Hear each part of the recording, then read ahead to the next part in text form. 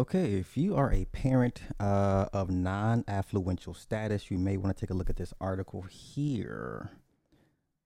So, what we have are some of the most elite private colleges and universities in the country being sued for collusion. Let's get into it. More than a dozen top U.S. colleges, including Yale, Columbia, and MIT, were sued for allegedly conspiring to manipulate the admission systems to hold down financial aid for students and benefit wealthy applicants. The proposed antitrust class action lawsuit filed Sunday in federal court in Chicago accuses the university cartel of a long running scheme to collectively adopt a common formula for determining an applicant's ability to pay tuition, rather than competing freely over financial aid by trying to attract students through more generous aid offers.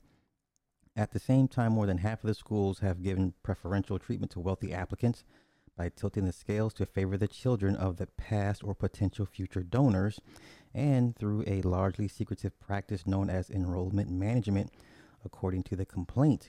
Elite private universities, there's that word again, are gatekeepers to the American dream, making the alleged misconduct particularly egregious because it has narrowed a critical pathway to upward mobility that admission to institution represents. The antitrust suit was reported earlier by the Wall Street Journal. Besides Yale and Columbia universities and the Massachusetts Institute of Technology, the defendants in the suit are Brown, Caltech, the University of Chicago, Cornell, Dartmouth, Duke, Emory, Georgetown, Northwestern, Notre Dame, the University of Pennsylvania, Rice, and Vanderbilt. These schools are allegedly acting illegally and claiming an antitrust exemption under Section 568 of the Improving America's School Act of 1994. The exemption applies only to schools that practice need blind admissions, according to the suit. Now, who you don't see on this list is Harvard. That's interesting. Some of the richest U.S. colleges describe themselves as need blind in admissions because they don't examine the finances of a family as a consideration before admitting the applicant. In order to qualify for need based money, families must fill out long questionnaires about their finances.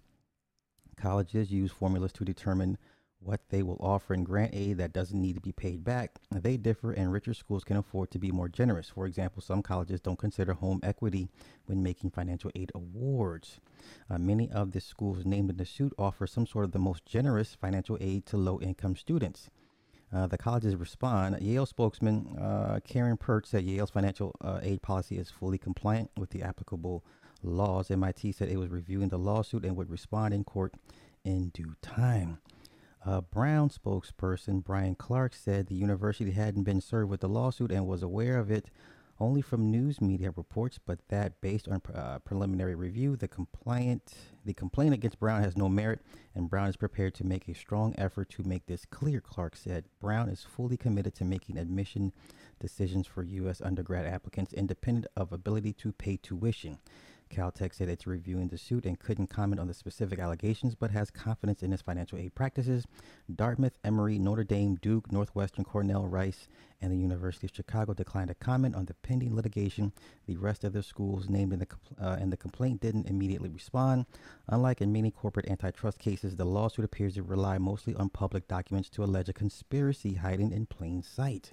It accuses the schools of coordinating the scheme through formal membership and the 568 Presidents Group, which it says was formed in 1998.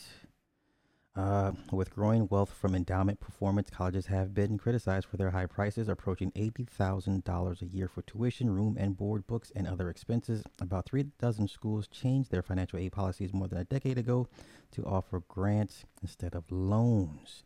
One top school that isn't among the defendants in this suit is Harvard University. It is among the universities that have declined to participate in the 568 group, which it would because it would limit the financial aid it could provide, according to the suit. Stanford and Princeton universities are among the wealthiest colleges not listed as members on the group's website. Um, so my brothers both they went to Harvard and Northwestern and Loyola. I went to a private school in Missouri. I don't know what to say. It's if it's a private institution, private means they can do what they want. So once again, it seems to me it's public versus private, and those that are in the public are upset at how the private operates. Also, this is coming off the tail end of the one actress, I forget her name, that was sentenced for in collusion with the school for admitting her daughters on a sliding scale of some sort. But hey, if you can't afford to play, there's great state schools, there's great JUCOs, and basically it's survival of the fittest. If your kids can't make the cut, I don't know what else to tell you. If I'm a wealthy person of great affluence and I send my kids to one of these schools, yes, I will want that school to not let any and everybody in. But that's just my opinion. What say you guys in the comments? You have a good one.